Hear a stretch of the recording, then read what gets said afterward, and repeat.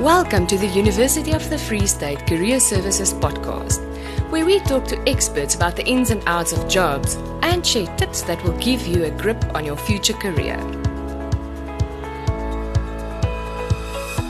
Hello and welcome. I am Kate Boone, and joining us online today is Judge Johannes Daffue, a judge of the Free State High Court, born in Kimberley in the Northern Cape.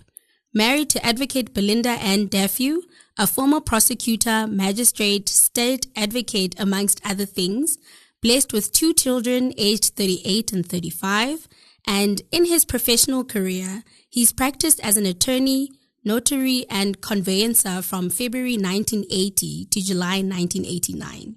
He's practiced as an advocate whilst a member of the Free State Society of Advocates. He's practiced as an advocate in the Kingdom of Lesotho for many years and specialized in commercial and labor law. His clients included the Central Bank, Lesotho Highlands Development Authority, Lesotho Breweries, and the Lesotho Electricity Commission, as well as the Lesotho Telecom Commission. He's acted as a judge in the Free State Division for several years. Since the 1st of January 2012, he's a permanent judge of the High Court of South Africa in the Free State Division. Since 2016, he's been the president of the Lesotho Court Martial Arts Appeal Court, acted as a deputy judge president for the Free State Division during the 3rd term of 2018, the 4th term of 2019, the 1st term and part of the 4th term of 2020, and from the 15th of May 2021 to the 18th of June 2021. He's also acted in the Supreme Court of Appeal for 6 months, so that's from June till September, and in April and May of 2023 this year. He's also an additional member of the SIU Tribunal from the 1st of May 2022. Judge Daffue has accomplished many achievements during his professional career. And I say many because there are too many to mention. Please Google him if you may. I could go on and on and on, and we will not finish this interview. So let me welcome Judge Daffue. How are you doing today, Judge? First of all, thank you, Kate, for inviting me. I'm well, and I hope the same with you.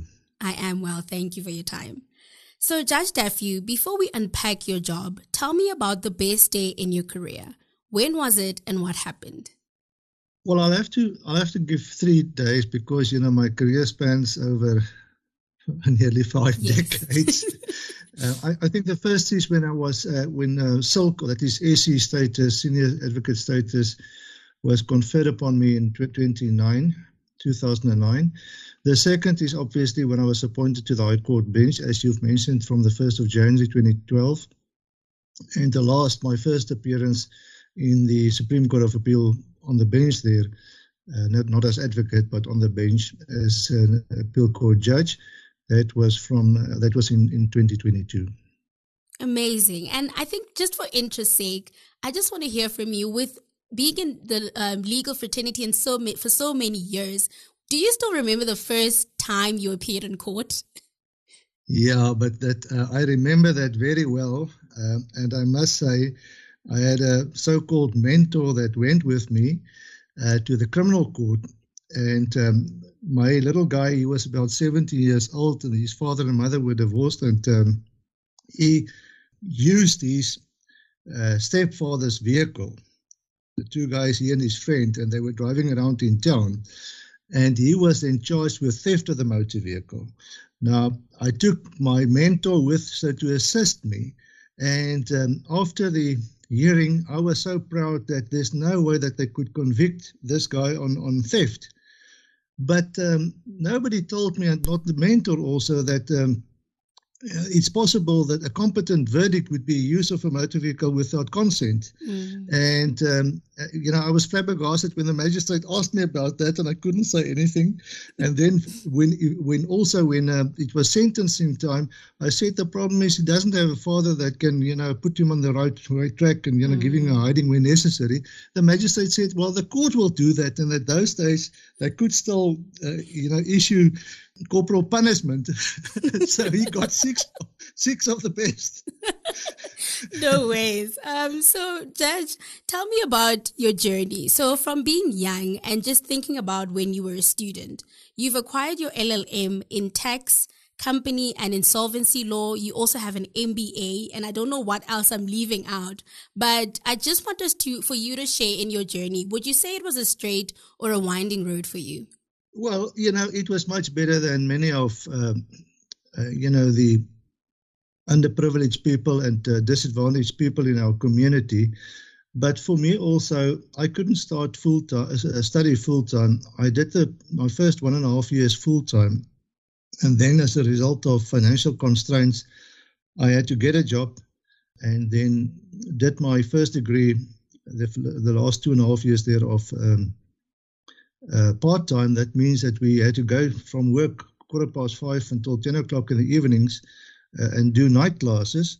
And as a result thereof, I couldn't immediately start as advocate because I did a BProc and not a LLB. We had to, those days, you had to do a BA or a B Juris LLB, which would be 5 years, and not 4 years like the BProc or the present LLB. So it was difficult for me whilst my buddies were going to discos and bars and whatever. I had to sit in the library and work, during the night and the weekends.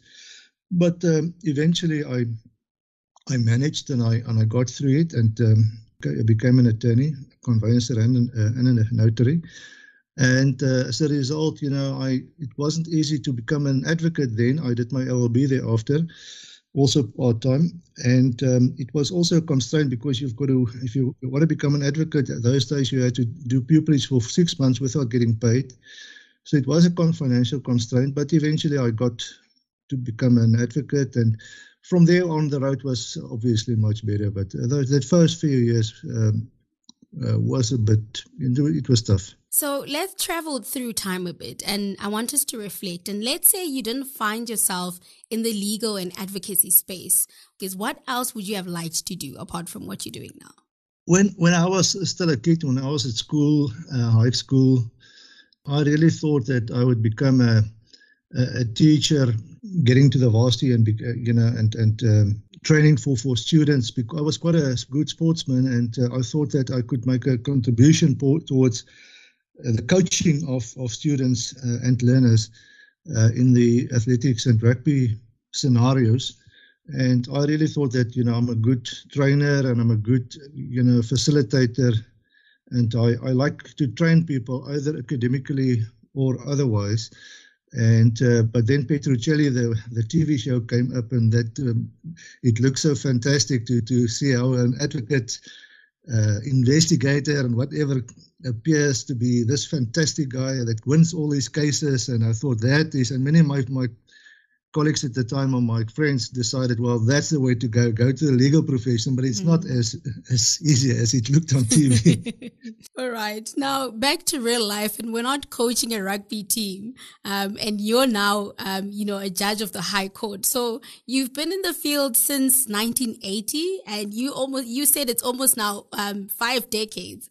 What would you say makes you good at your job to still be so relevant and so present in your field? Yeah, my motto in life is tenacity trumps talent, and then in brackets 90% of the time, because there are talented people that do not have to be that tenacious and still make a success. But for me, I believe that discipline, self-discipline, tenacity, hard work are very important, but especially as a judge, you must have an open mind to listen to both sides and, to be able to be persuaded by good and thorough arguments. You cannot go into a courtroom and already decided beforehand that this is what you're going to do. You must be able to have an open mind and be persuaded, if necessary, by proper argument. I didn't even ever think of it that way, that every time you go, you need to actually go with the mindset of being open to persuasion. So if someone is listening now, would you like to add on to that? Well, I would say all of the above is very important, but I think more so for students, I would like to add the following, and that is, as I was sitting in the library, still the old library before the new one was built, the old legal library, evenings and weekends, I learned a lot by just reading reported judgments and law books. And I would say that one must read widely. You must read the reported judgments and the law books. You must make sure that you are acquainted with the law or the specific areas of the law that you are specializing in. It's obviously sometimes difficult to say you're going to specialize, for example, in, say, consumer law, and then you get an instruction on building law, building and construction work, and then you've got to obviously get yourself acquainted with that field of the law. So the whole thing is be a learner all the time. But for me, most important, you cannot become a judge from the varsity. You've got to go through either becoming an attorney, magistrate, or an advocate. And for me, and what I've seen with my training of the pupil advocates and also at the varsity, the legal students back then, is that you must have practical training. That must be offered to students. There must be moot courts, and that must be role-playing. For example, how to lead evidence, how to cross-examine, and how to present meaningful arguments to the judge. So once you're a good litigation lawyer, either an attorney or an advocate, you may become a good magistrate or a good judge. But you have to have those skills beforehand, and then once you've got that, you will have the experience to become a judge, and then listen to the guys that's sitting in front or standing in front of you. But that is for me as a student very important, that you cannot just read the books. You must have the practical experiences.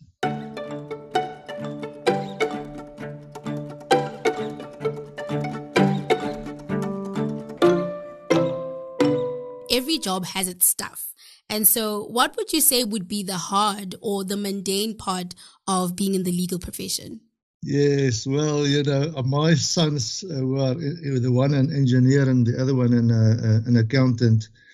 They can't believe, even from their varsity or school days, that I would come to court with stacks and packs of documents and files. And nowadays everything is, or most of the things are on computer, but we still make use of the hard copies most of the time. And you get 5,000 pages of papers that you've got to prepare for a case, but often many of that are just endless papers that are not, some of that are not required, they are irrelevant, but you've got to go through them to decide which is relevant and which not. And the same with listening to evidence. Sometimes you can't understand, why is this counsel taking us through the evidence of this person? It seems to be irrelevant, but you can't stop him all the time. You've got to listen, because he might get to a point. The difficult thing that people do not understand is that cases are, you don't get easy cases. Well, you do get, but most of the cases that come to court, they hinge on a knife edge. And can easily be decided one way or the other.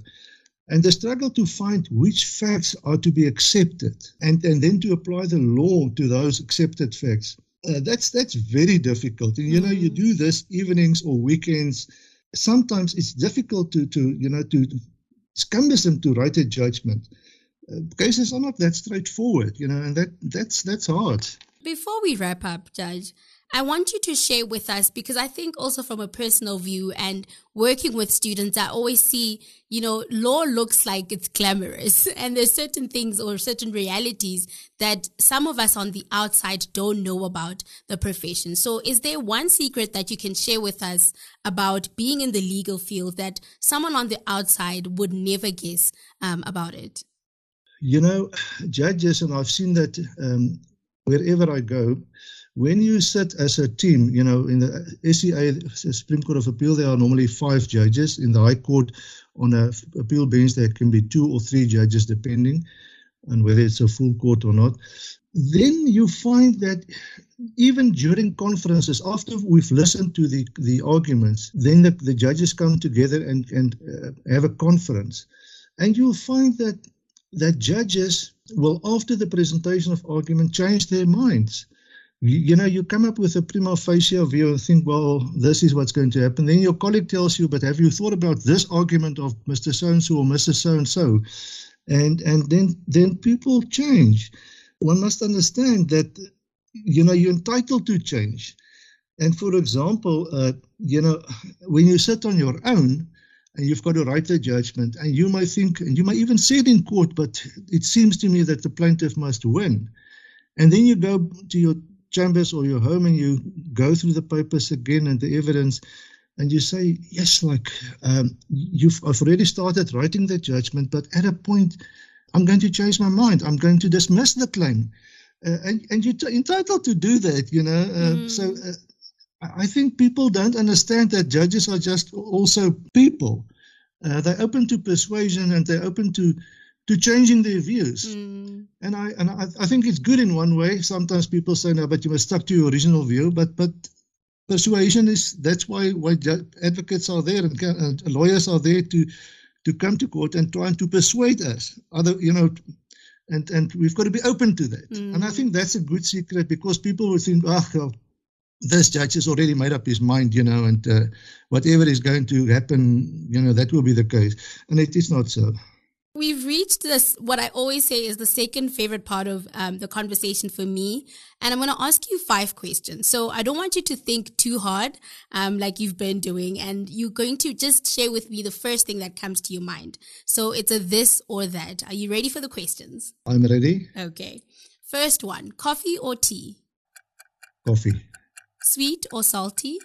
Sweet. Remote or on-site? For an old man, still on site. Definitely. Finish this for me. Every morning I... First have a cup of coffee. Of course. And my favorite word is... For the joke, well, first of all, tenacity is my favorite word. As I've said, that is the way I live. But then for a bit of to be on a light-hearted manner, ching ching. That means, that is cheers in Italian. Ching ching. Okay. All right, Judge Johannes Daffue, thank you so much for your time and for bringing your valuable wisdom and knowledge into this conversation. I think I thoroughly enjoyed it and learned so much, and I know our listeners will also walk away with a lot of knowledge too. Kate, I'm thankful to you for the opportunity, and it was nice to speak to you. And I think if the learners, especially, well, in all fields, not the legal field, and if they can understand that, hard work is relevant and we must, do role playing. You've got to do, look at the cricket players, the rugby players, they do role playing all the time so that they make sure that that they are perfect. We try to get to perfection. We're not going to make it all the time, but we try to. Definitely. Thank you so much for your time, and thank you. That's it for now.